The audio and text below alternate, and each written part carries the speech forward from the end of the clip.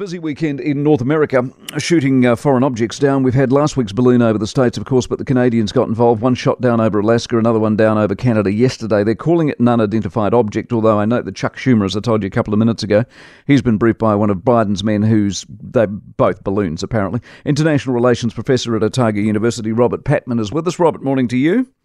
Good morning, Mike. Is this a flurry that's unusual? I mean, or are there balloons up there all the time? We just haven't shot them down before. Well, first of all, I'm rather intrigued by Chuck Schumer's contradiction of the pilots that monitored these unidentified objects which have recently been shot down. They were quite adamant, the early reports were, and these actually went out from the administration. The pilots reported that these objects they could identify no identifiable propulsion system, and they did not know how they're actually staying up in the air.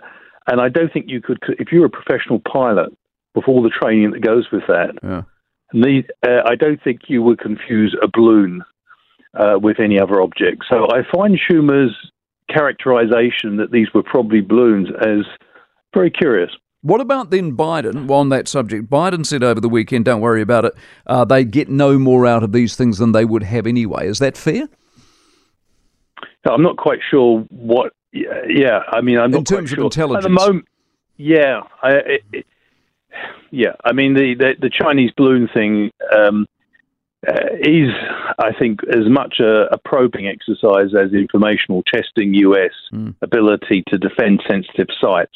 But I think the other two reports, or the other two incidents, and then another incident around the Montana missile base over the weekend, where the Americans detected what they called a radar anomaly, but then it proved nothing. They sent planes up into the sky, but they didn't find anything. Yeah. Very interesting indeed. What do you think is going on? What are the Chinese are clearly fascinated by something in America and military bases, aren't they? Oh, yes. I mean, the Chinese are they have enhanced consciousness of being the second most powerful country after the United States. And, of course, they've had a dialogue or a narrative about the United States of being a failing country. So maybe they're not getting so much new information through the use of spy balloons, but they may see it as a way of testing America's military reflexes around sensitive sites. Interesting. All right, Robert, we'll stay in touch. Appreciate it very much. Robert Patman, International Relations Professor out of Otago University this morning.